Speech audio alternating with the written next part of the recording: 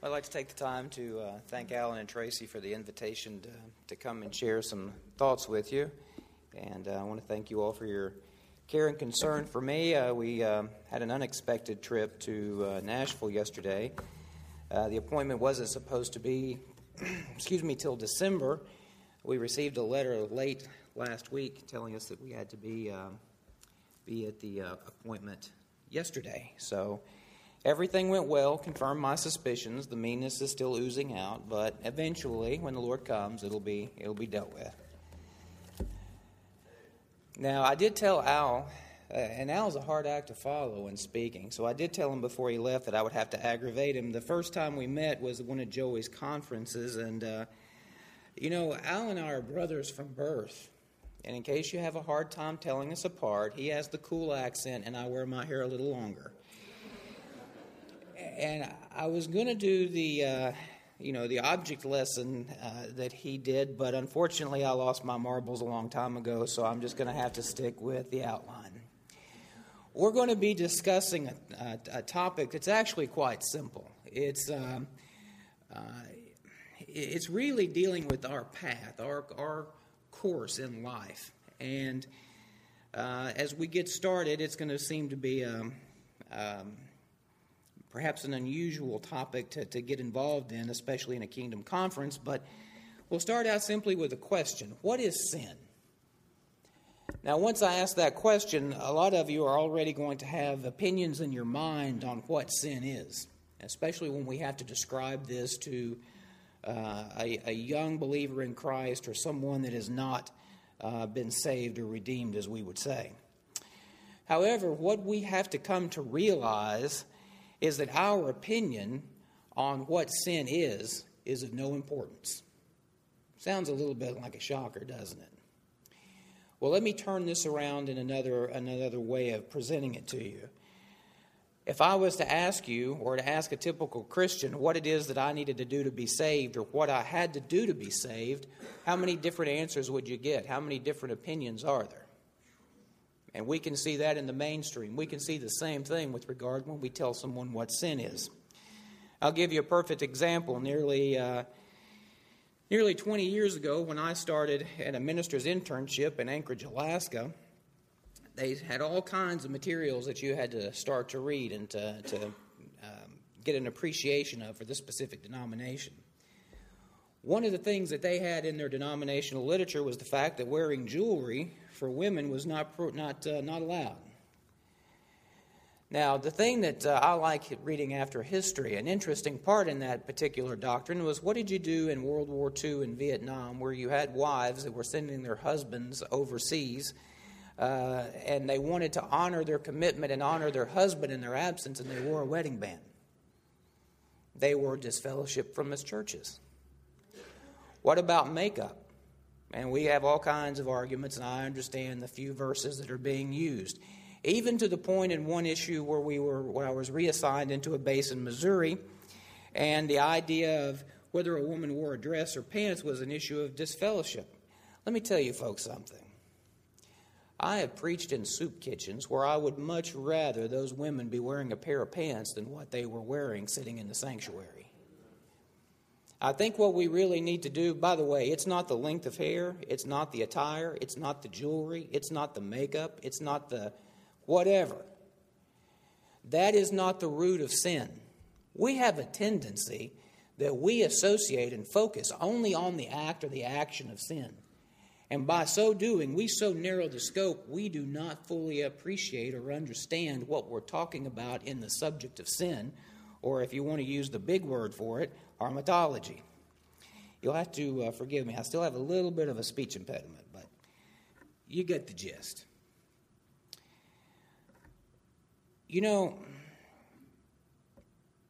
When you ask someone a question like how to be saved or what sin is, you get a lot of different answers. And this is going to sound a little cold and harsh, but sometimes we need to wake up out of the stupor that we're in, and that's about the only way that we can wake ourselves up. When I ask that question, I get various and sundry answers, and believe it or not, it's even among kingdom believers.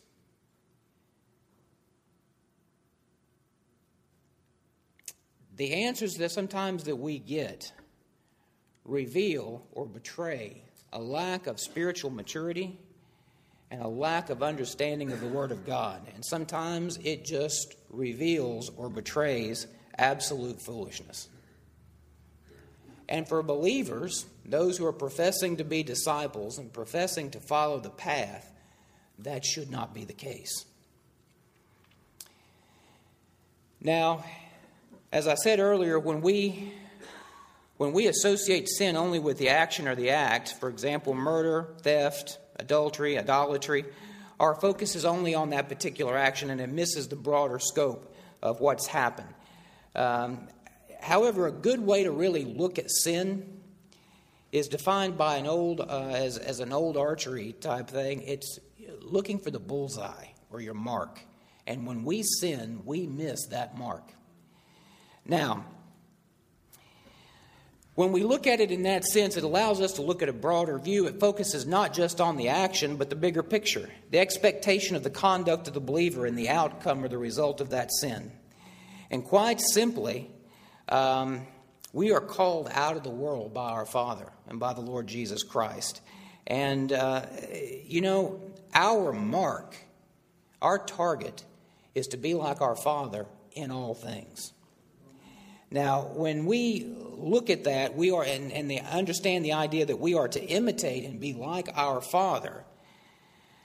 The visible example given to us of the Father and the pattern of which we are to mold ourselves after is the Lord Jesus Christ. He is God in the flesh. He is the one that came down to be our visible example. Now, that being said, in our present time, not only in the world, but also in the church, we have become more ready to romanticize, rationalize, justify, accept, and even glorify sin. And it's oftentimes the explanations that are given is because of social or economic pressures, or even the fact that oftentimes it's our own personal dabblings in sin or desires that we do not want to separate ourselves from. This process of rationalization and explaining away began in the Garden of Eden with Eve. And we should all be familiar in Scripture of how we've had sin reintroduced into a perfect creation in Genesis chapter 3. We should also know that her temptation was like that of our Lord's when he started his ministry back in Matthew chapter 4, verses 1 through 11. Their temptations as well as ours come from three places: body, soul, and spirit. That's how they were tempted. That's how we're tempted. Now, there are many gates that lead into those three aspects of our creation, our constitution. And very simply, for our point of study, you have the ear gate, the eye gate, the gate of the mouth, the gate of touch, and finally, the gate of smell. Some of you are probably waiting for Watergate, but that's not it. Now, you say, well, these are all our senses. Absolutely they are. These senses are attuned and they relay information to our mind. And they are also used to assist and even execute the thoughts and the intention of our mind. How often have we said something that our mind is thinking before we actually allow it to go through the buffer of actual thought? Or we look at things that we know we're not supposed to and we allow that to come back in and replay in our mind as an act of temptation. Now, excuse me, I had to wet that vocal cord. As we begin dealing with this subject, you're going to be asking the question, how is this really relevant to a kingdom conference? Because we want to talk about the kingdom. Well, I agree. We must keep our eye on the goal out ahead, without a doubt. However, while we're looking ahead, we cannot lose sight of the course which we're supposed to be following. We must realize that our present choices or change in direction in our path will ultimately affect the outcome of the purpose and the goal that lies before us. Now, we're going to be dealing with two seemingly unrelated things at first, and hopefully I can show you in the end how they will tie together. We will be a little pressed, so I'll try to move rapidly. But one of those things is something that we've talked about frequently, which are the parallels between the nation of Israel and the church. And the other is going to be dealing with some of the ancient marriage tradition of the Jews. And we'll only really deal with one for the sake of time. And one of the ancient customs, and there's some debate of the number of cups that are used, but to explain one of the traditions, when a young man saw a woman that he thought was worthy to pursue or marry, or the father saw a woman that was desirable for his son, they would go, or a representative would go, to the father of the potential bride. And they would sit down, and there would be, I believe, some say 2, I believe it was 3. 3 cups would be laid out. Now, the first cup would be drank by those in attendance, and it would sanctify the purpose of that meeting. In other words, they were no longer talking about the weather, the cattle outside, and how all the aunts, uncles, and children were doing. At that point, that meeting was focused for one specific purpose: discussion of a possible union between son and daughter. Now, that cup is out of the way. We move to the second cup. The second cup was for the father or his representative of his son and the father of the bridegroom to discuss the price of the bride. It was a business agreement. By the way, something would also be presented called a ketubah, and it's not a musical instrument. It's a wedding contract. Now, that contract would stipulate what the bride was expected to do to show herself faithful and worthy in this business agreement. The contract would also stipulate what it is the bridegroom would do and provide for the bride. One of the later traditions also would indicate if they were ever divorced or this contract was ever broken, this exorbitant amount of money would be paid. Now, once the bridal price was decided, and what would happen is the father would extol the benefits and the great characteristics of his daughter, what loss they would experience in her absence if she was to be married, how well she cooked, how well she tended the flock, how well she sewed. All of these other things would express the loss they would experience in her absence. By the way, parents, grandparents, and young people, how much of an asset are you at home? Are you an asset or a liability? If we had to appraise your worth, where would that be? Now, once this price was decided, the second cup would be drank of. And in some instances, there would be a token left as kind of a good faith down payment on what was to come. And you get the gist of where that's going in the Scripture. You say, well, where do we find these cups relative to Christ and us? In Matthew chapter 26, verses 26 through 29, we find the Passover being partaken of by the Lord and the 12 with him. Now, it comes down to a point in verse 26 where it says, they were eating, and Jesus took bread and blessed it, and he brake it. And he gave it to his disciples and said, take, eat, this is my body. And he took the cup and he gave thanks and he gave it to them, saying, drink you of it, for this is my blood, notice, of the new covenant.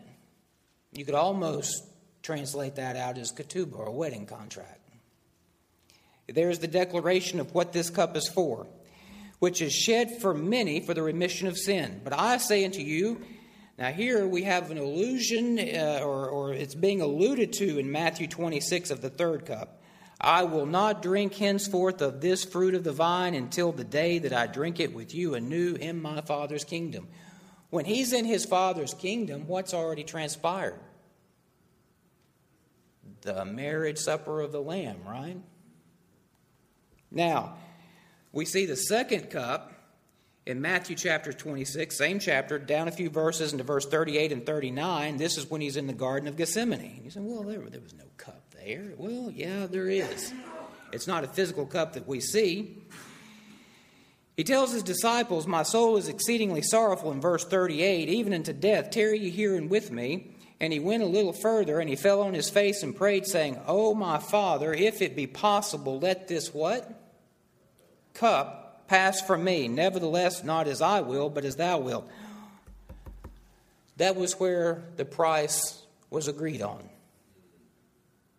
And you say, well, he was just praying that he wouldn't have to hang on the cross and be there naked and shamed and beaten. That wasn't it. How many times have up in the earlier ministries they said, for this very purpose have I come into the world? You know why I believe that he prayed this prayer and was in such agony?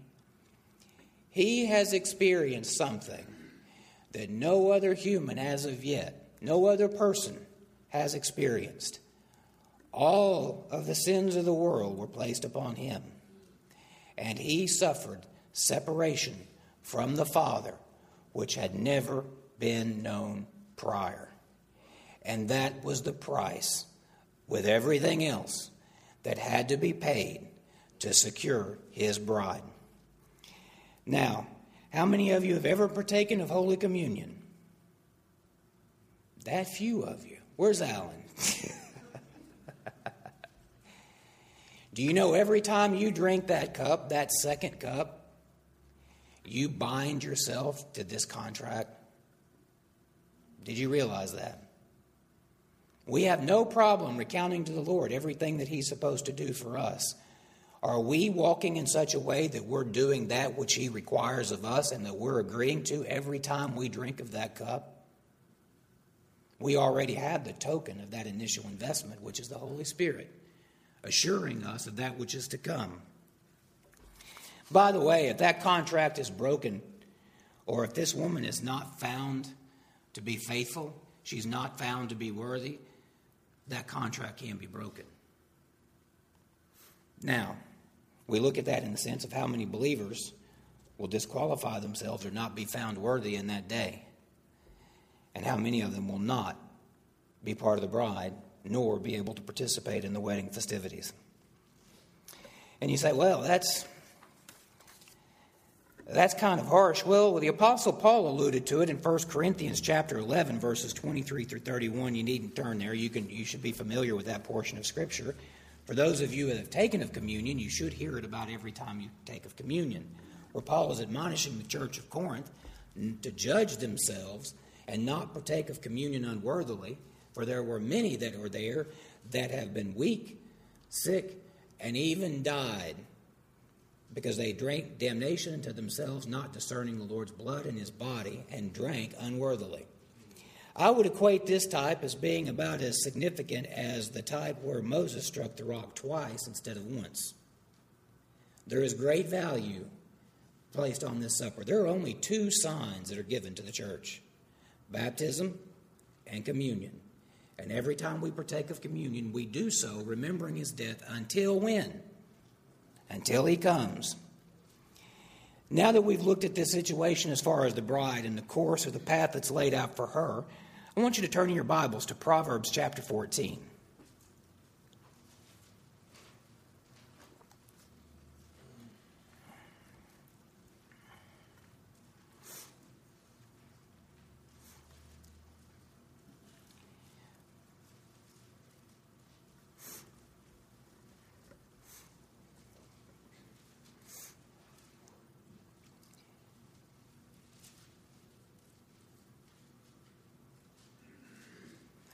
Okay, in Proverbs chapter 14, these should all be familiar portions of Scripture to you.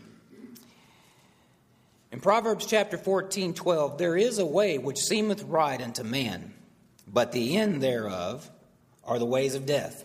And I think Brother Carl mentioned this earlier in the fact that you can have individuals that are sincere, but sincerity does not equal accuracy. You can be sincerely wrong. And there are a lot of good Christians, and I do not doubt their salvation. There are a lot of good Christians that are going the wrong way, and they're sincere in the way that they're going. For example, Brother Al mentioned replacement theology. There's a lot of good Presbyterians out there that believe in replacement theology. Now, some of you are thinking I use that term good loosely, but anyway, they could say the same thing about the Baptists. Think about it. There's a lot of individuals out there that may have good intention and they may do a lot of things well in their walk with the Lord, but that path may not be leading to life. Of course, it just simply says there's a way that seems right unto man, and the end thereof are the ways of death. This goes on. Turn over just a few more pages to Proverbs 16:17.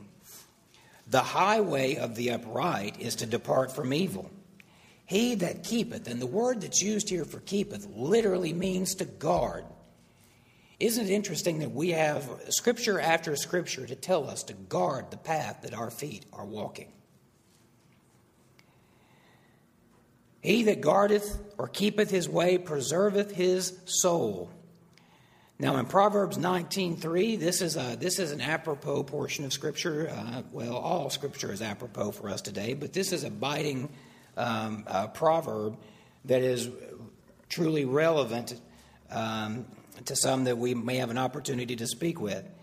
In Proverbs 19:3, it simply reads, "The foolishness of a man perverteth his way, and his heart fretteth against the Lord." That word for fretting means literally to boil up, to be wrathful against. So the foolishness of a man perverts his way, and his heart boils up in anger against the Lord. How can we apply that? What's the application of this? Well, the thought that comes across my mind is a foolish person, saved or unsaved, plots his own life's course, and when he reaps the rotten fruit of his labor, he blames God for his state rather than himself. Now, these portions in Proverbs should take our mind over into Matthew chapter 7, beginning in verse 13. And we find the way, and again, this is another familiar portion of Scripture, so we're going to try to move through this fairly quickly. Matthew chapter 7, verse 13. Jesus is again talking to disciples, and he tells these individual disciples, or these disciples, "Enter you in at the strait gate, for wide is the gate, and broad is the way that leadeth to destruction. Many there be that go in thereat." And verse 14 tells you why there are going to be many going in that direction. "Strait is the gate, and narrow is the way." Now, I want to spend a little bit of time here on these two words. Strait literally means narrow or constricted. So narrow and constricted is the gate. And we oftentimes read over this and we don't really give any thought to it because we're so familiar with it. By the way, familiarity breeds contempt. You know, one of the things that I learned in studying languages was you look at every word, and every word is there for a reason. The Holy Spirit is a divine architect in the sense that everything is there for a reason. And we should take time to pause and examine and not casually or lightly read over.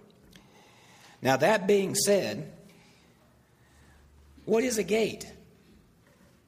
If you've ever dealt with livestock, you're familiar with gates. And sometimes they can be your friends, sometimes not so much. That gate is a portal. It's like the front door of your house.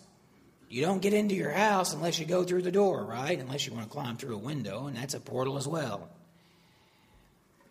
You say, well, what difference does that make with the gate? Well, fine, hold your place there in Matthew 7 and turn over in your Bibles to the Gospel of John, chapter 10, verse 7. It might begin to come a little more clear to you. Just how narrow and constricted that gate actually is. John chapter 10, verse 7. "Then Jesus said unto them again, Verily, verily, I say unto you, I am the door of the sheep. All that ever came before me are thieves and robbers, but the sheep did not hear them. I am the door. If any man enter in, he shall be saved, and shall go in and out and find pasture. The thief cometh not but for to steal, to kill, and destroy. I am come that they may have life, and that they might have it more abundantly."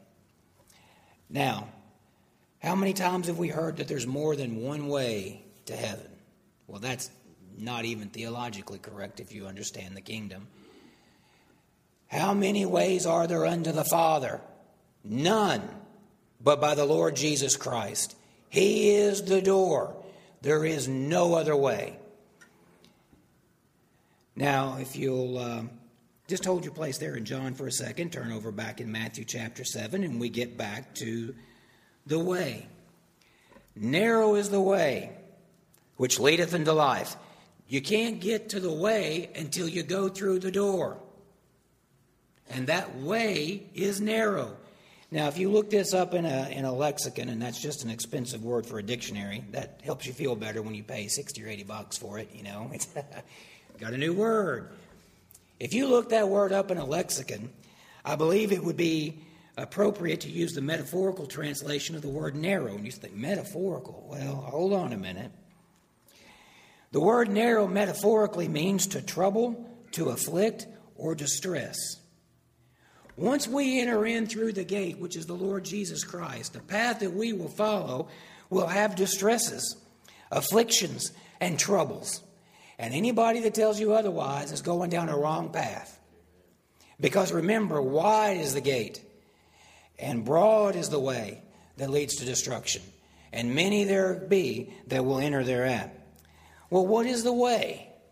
You told us what the door was. Well, what is the way? And some of you may have figured out where I'm going with this. I hope so. Go back into John and turn over a few places to the right, and you'll be in John chapter 14. Again, Jesus is talking to his disciples, and he says, "Let not your hearts be troubled. You believe in God, believe also in me. In my Father's house are many mansions. If it were not so, I would have told you. I go to prepare a place for you. And if I go and prepare a place for you, I will come again and receive you into myself, that where I am, there you may be also. And whither I go, you know, and the way you know." Now, how many of us are going to be like Thomas? Thomas said unto him, "Lord, we know not whither thou goest, and how can we know the way?" What does Jesus say in verse 6? "I am the way, the truth, and the life. No man cometh unto the Father but by whom?" Does that add a little bit of clarity to the gate and to the way? Now we say, well, you told us that this path was going to be full of affliction, distresses, and troubles. Well, I didn't tell you. The Lord told you. I just get to be the one to read it to you. Well, take comfort. The Apostle Paul tells us, and you needn't turn there, but I would like you to be turning to 1 Corinthians chapter 1 while I read this to you. We have comfort from the Apostle Paul in 1 Corinthians chapter 10, verses 13 through 15, where he tells us, as we assemble together, all of us have varying stories to tell about our afflictions, our troubles, our distresses. But the Apostle Paul gives the church of Corinth some comfort in saying, "There hath no temptation, adversity, or putting to the proof that has taken you, but such as common to man. But God is faithful, who will not suffer you to be tempted or tested above that you are able. But with the temptation will also make a way of escape, that you may be able to bear it.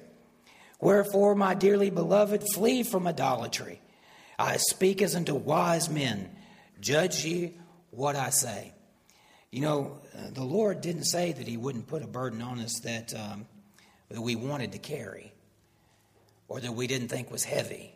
He said he would put those burdens or those trials on us and make a way of escape, and that he would be faithful, that we would be able to bear it. Our focus needs to be on him, not on our affliction, not on our trial. And that's easy to preach. It's hard to do. Now, I hope you're in Corinthians chapter 1, and we start, I told you earlier, Jesus is our living example that we're to mold ourselves after. Remember, the apostle told us that we are to grow into the fullness of the image of our Lord Jesus Christ. That being said, humans are very object lesson oriented. And so we need something to kind of see, in a sense, kind of like the Hebrew children when they wanted a king. Now, the Father, knowing our desire or our need for a visible object lesson, provided it in the person of the Son. Now, this is a familiar portion of Scripture, again, in 1 Corinthians chapter 1, but we're going to take some time to examine this a little more closely. In 1 Corinthians chapter 1, and Arlen has dealt with this portion of Scripture very well when he's dealing with the verbs. And he translates it, "For the preaching of the cross to them that are perishing," that's a present participle. Present participles primarily focus on a continuous action. "For those that are perishing, this word of the cross is foolishness. But unto us which are being saved, that's a present passive participle. Literally, it's our being saved. It is the power of God. Now, something that we often haven't taken the time to look at is the word that's used here for preaching, because we just assume that it's the standard word that's used for, or the standard words that are be used for preaching, which would be kerusso or euangelizo. It's not. The term that's used here for preaching is logos. Does that sound familiar to any of you? Say, the first chapter in the Gospel of John, in the beginning was the logos. So, ideally, this would simply read, the word of the cross is silliness or foolishness to those who are perishing. By the way, those that are perishing can encompass both the redeemed and the unredeemed, because those that are redeemed and not walking in obedience take on the attributes, the attitudes, and the philosophies and doctrines of this present age. And in so doing, they've corrupted their minds. You can go back and look at this, not only in Corinthians, but you can see it in Romans chapter 1, verses 18 through 32. Ultimately, where 3 times it says the Lord gave them up or gave them over. By the way, that usage of the number 3 is a revelation of divine judgment upon redeemed children that are now being dealt with as bastards as opposed to sons. That's free. We'll move on. Now, second, we indicated that was the Word. And, of course, the Word also is a representation of the Lord Jesus Christ. So what should we draw out of this translation? Well, first off, that the typical view and presentation of the cross of Christ is wrong. Not only does the cross of Christ present to us a doctrine of salvation, where we may look and live, as it were, but it also presents to us discipleship and obedience to the word and will of God the Father.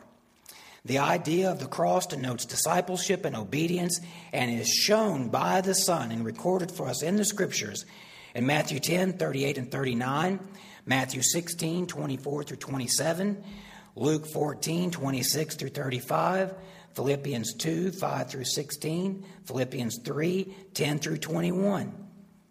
Now, we move on into verse 19. For it is written, I will destroy the wisdom of the wise and bring to nothing the understanding of the prudent. Where is the wise? Where is the scribe? And where is the disputer of this world? Hath God not made foolish? The word that's used here for foolish is morino. We've talked about that before at some length. This is the same word that's used for the 5 foolish virgins. It's where we derive our English cognate, moron.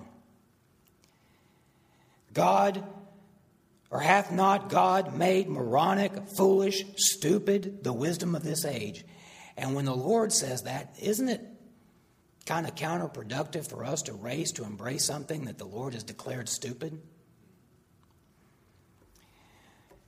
Now, in verse 21, that's kind of an unhappy translation. Let's look at it this way.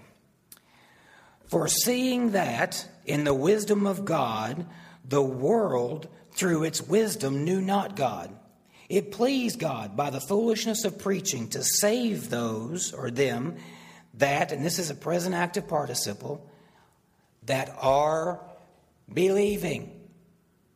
Not just a one and done, but a continual believing. Jesus didn't come just to save our spirit. He came to save our body and our soul. And our walking with Him as our example requires continuing belief. For the Jews require a sign, and the Greeks seek after wisdom. We preach Christ crucified, unto the Jews a stumbling block, and unto the Greeks foolishness. Now look at how this outline reverses itself in the end. It's foolishness and a stumbling block to the Greeks. Or it's a stumbling block because of the sign to the Jews. It's foolishness because it lacks wisdom for the Greek. But look in verse 34. Unto them which are, and that word called is a little misleading. Literally, you could translate it to those who are invited. Invited to what? The marriage supper of the Lamb. To those that are invited, both to Jews and to Greeks, Christ is the power of God. I'd have to go back and look it up, but I'm assuming that the word used there for power would be dunamis. It's that power by which miracles were performed. The Jews wanted a sign. That sign takes place in Christ. just like unto the prophet Jonas. The Greeks want to seek after wisdom. They're looking for worldly wisdom. But for those Gentiles that forsake the worldly wisdom, understanding the word of the cross, it is the wisdom of God in the person of Christ. Now we say, okay, well, the word of the cross is the wisdom and the power of God. He gives us an example. You tell us about the way. What do we do with that? What path is that? Well, turn over in your Bibles to Philippians chapter 2, verse 5.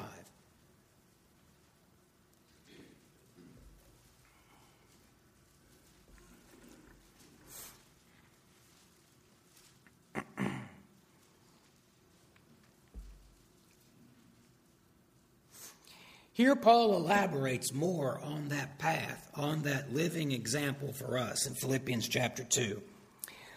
This is a commandment, by the way. Let this mind be in you, which was also in Christ Jesus. Well, what mind was in Christ Jesus? This is important. We don't need to just look over this and say, well, this indicates the equality within the Trinity, that the Son was equal to the Father. Well, we know that. But this particular verse is in here for a reason. Okay? In verse 6, who being in the form of God thought it not robbery to be equal with God. Look in verse 7. But keep in mind that God the Son is equal with God the Father. But he made himself of no reputation to the Godhead. He took upon himself the form of a servant to the Father to accomplish the Father's will. The Father's will was that he would be made in the fashion of man, that the God the Son would take on the form of that which he created. And he was made in the likeness of man. Not only was he made in the likeness of his own creation, but when he was found in the fashion of a man, he humbled himself even to that creation. When the Lord came into time for us, and he was born in the flesh, he did not come as the child of a king. He did not come as a great individual. He humbled himself even in that to his own creation. And according to the will of the Father, he also became obedient unto death. His death was not glorious. His death was not a great thing that the world celebrated in the sense of, what a great man is he. His death was one of a curse. It was one of humility and disgrace as far as the world was concerned. But he did so because it was the will of the Father. And he submitted his will to the will of the Father. So you know, in this passage of Scripture, there are 5 things that we are told that our example did. 5 is the number of grace. And we find the gracious obedience and work of our Lord Jesus Christ. And because of this obedience, only 2 things are said that the Father did here with regard to his Son. And they are unique and they are distinct from one another. The first, whereof God hath also highly exalted him for this obedience. Is that not what we would like? The second, it says, is given him a name above every name, that at the name of Jesus every knee should bow, of things in heaven, of things in earth, and things under the earth. That every tongue should confess that Jesus Christ is Lord, to the glory of whom? God the Father. Because his Son accomplished that for which he was sent.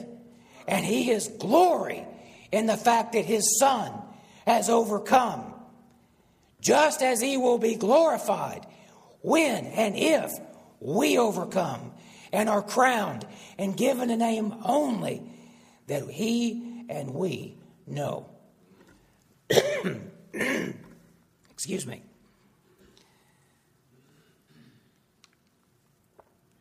Now we move on into verse 12. Wherefore, my beloved, as you have always... And I want you to notice something here. This is often used with regard to common salvation. If you're wondering what I'm talking about, a common salvation, are you all believers? Have you all believed, have had faith that Jesus Christ is the Lord? Well, that's common to all of us. The uncommon salvation is the saving of our souls. Look around at the judgment. How many of us will have saved our souls? The uncommon salvation. If you'll notice, this isn't used, it doesn't say that they believed in the Lord Jesus Christ. The word that's used here in verse 12, wherefore, my beloved brethren, they're already saved. As you have obeyed, not as in my presence only, but now much more in my absence. Work out, that is a command, your own salvation with fear and trembling.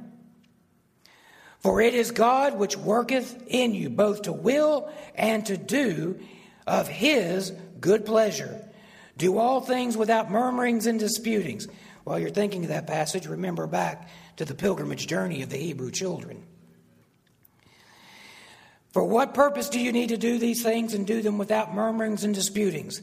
That you may be blameless and harmless, the sons of God without rebuke, in the midst of a crooked and perverse nation, among whom you shine as lights in the world, holding forth the word of life, that I may rejoice in the day of Christ, that I have not run in vain, neither labored in vain. Now there is your example. There is your path. We have no excuse to say that we didn't know. Now, when we talk about this path, and when we look at the contract that we agree to every time we partake of the Lord's Supper, when we look at the example that's laid down before us, when we go over into Hebrews 11 and we look at the examples of the great cloud of witnesses that have accomplished this very task, we need to realize that while we guard our path, there will be hindrances that help create those troubles, afflictions, and distresses. You needn't turn there, but I would like, I'm going to be referencing a couple of verses. I would like for you to go ahead and turn over in your Bibles to 2 Peter chapter 2.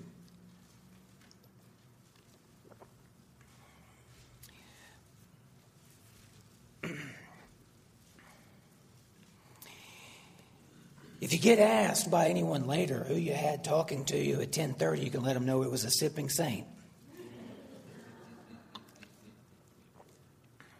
If I go over the hour, you'll probably wonder what's in this bottle. I brought it from home. As we begin looking at these potential hindrances, a good place for us to start is Matthew chapter 23 and Luke chapter 11. This should be of interesting note to you because in Matthew chapter 23, there are 7 woes pronounced upon the Pharisees and the Sadducees. 7. What does the number 7 in Scripture identify or is identified with? A spiritual completion, something done in absolute perfection, correct? That is a perfectly complete spiritual judgment upon the nation of Israel. It's comparable to the 3 sets of 7 judgments in the book of the Revelation. God pronounced a sentence upon the religious leaders for their activity in not only entering the kingdom themselves, but hindering those who were trying to enter in. And he lays out their sins for you. What did these Pharisees and Sadducees do? They sat in Moses' seat, according to Matthew 23 and Luke 11. Moses' seat was a seat of authority. And they added to the burdens of the people that were under their authority. I think it was Brother Swift that mentioned the other day the fact that Jesus taught with authority. Well, what does that mean? If you've ever gone back and studied any rabbinical writings, one of the ones that I was looking at, I want to say it was the Babylonian Talmud, and I want to say it was about 24 volumes. And if you ever have trouble sleeping at night, I would recommend you pick up one because you'll be asleep before long. Basically, that is a running commentary of what multiple rabbis think about a specific subject. Okay? So it's just a running commentary. And when these rabbis would get up in the sanctuary, often what they would do is they would say, well, Rabbi Hakabah says this about this subject. Rabbi Gamaliel says this. Rabbi so-and-so says this. And they would be there for however long, and it never really got to the Scripture. By the way, do we have that in church today? Well, Matthew Henry says, Oliver B. Green says, what does the Word of God say? That is what we're gathered here for. And for every true believer, this should be the deciding factor on all subjects. And if it's not, quite honestly, then we have no fellowship.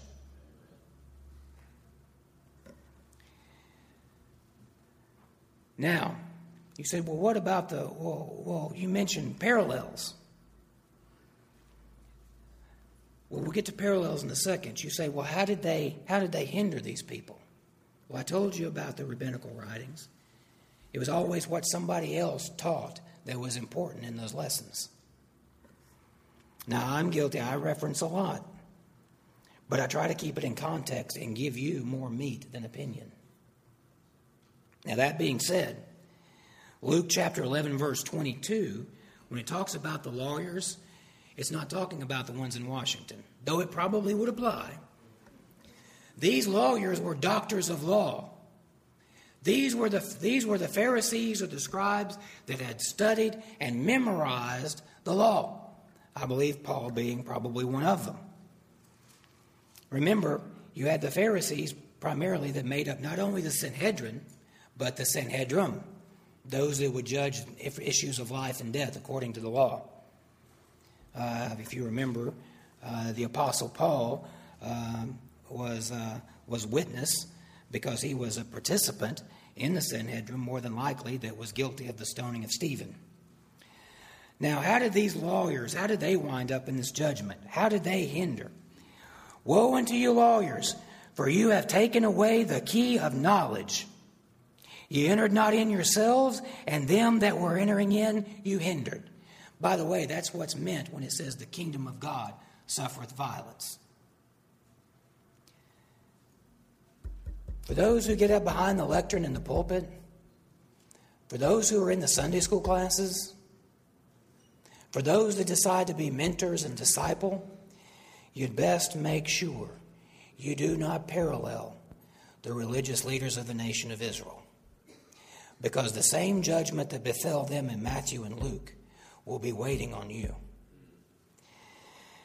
Now, for the sake of time, I'm going to speed through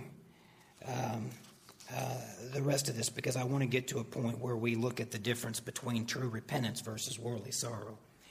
In 2 Peter, Peter tells you of other hindrances.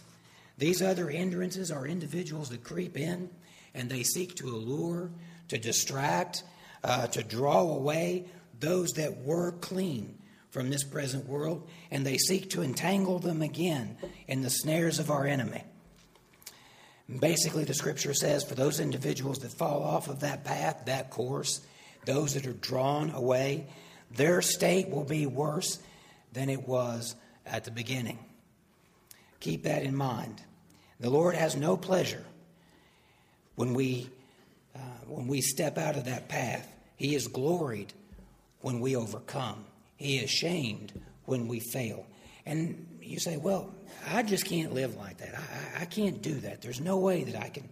Well, we all come off of that path every now and then. I know there are those that say they don't sin, but when they get right with the Lord and admit they're a liar too, then they can get that set straight. We typically go to 1 John, but I want to take you to a passage that deals with Israel. And actually, just be turning in your Bible to Psalm 51. I'll read this passage to you because we're almost out of time. In Isaiah 55, verse 6, and this is a wonderful, comforting portion of Scripture. Seek ye the Lord.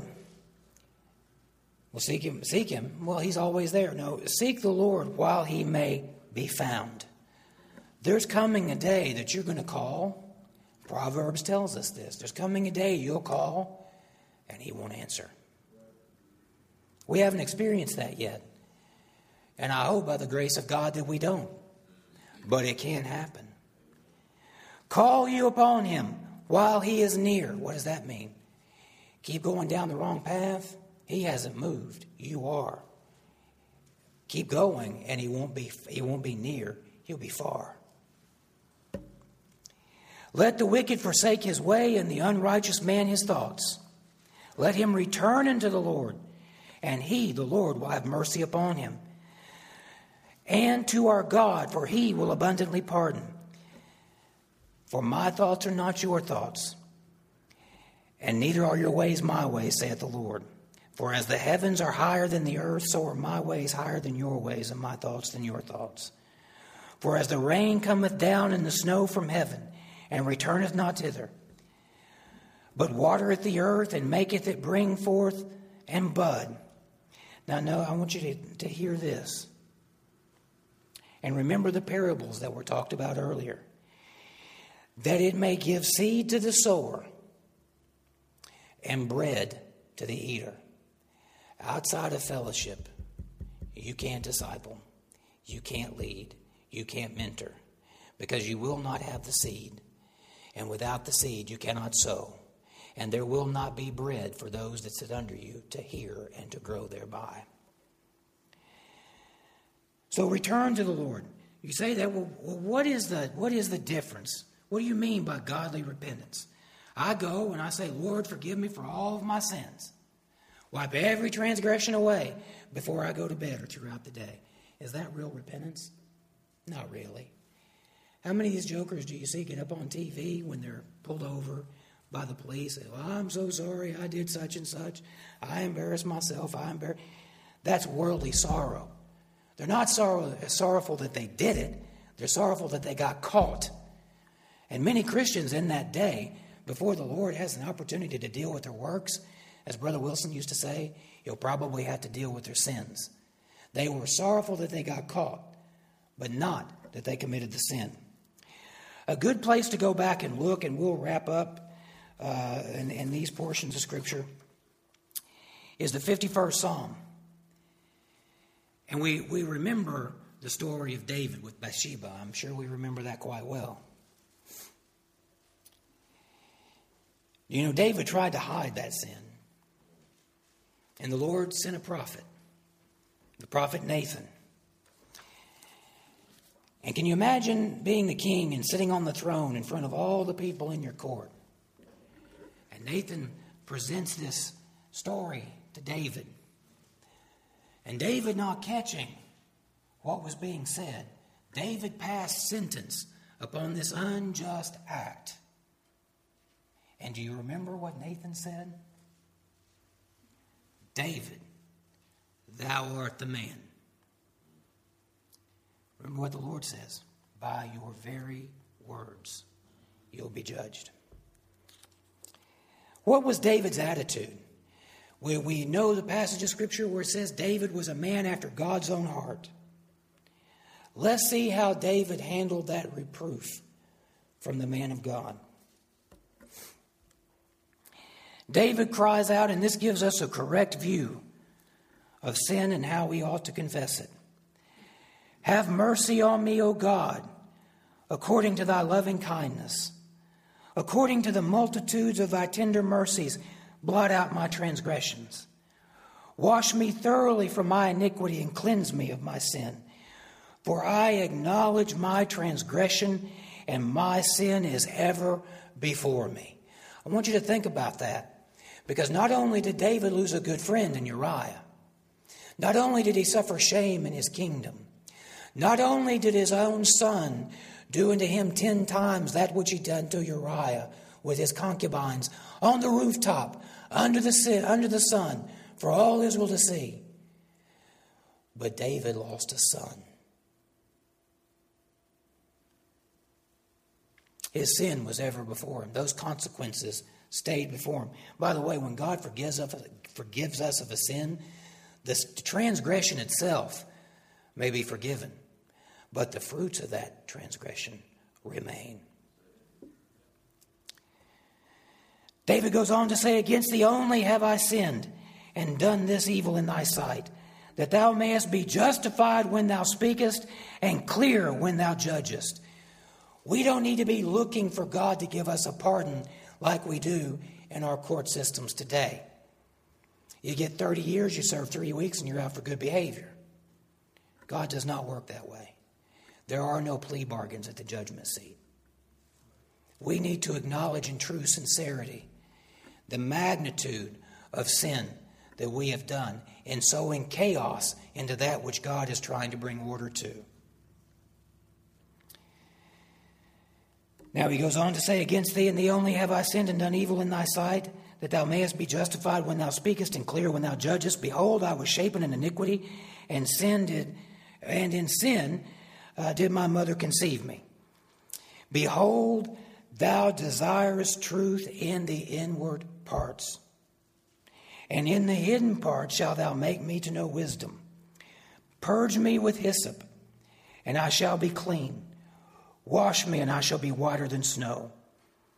Make me to hear joy and gladness, that the bones which thou hast broken may rejoice.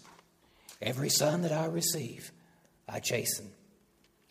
Hide thou face from my sins, and blot out all of my iniquities. Create in me a clean heart, O God, and renew a right spirit within me. Cast me not away from thy presence, and take not thy Holy Spirit from me. Restore unto me the joy of thy salvation, and uphold me with thy free spirit. Then I will teach transgressors thy way, and sinners shall be converted unto thee. Deliver me from blood guiltiness, O God, thou God of my salvation, and my tongue shall sing aloud of thy righteousness.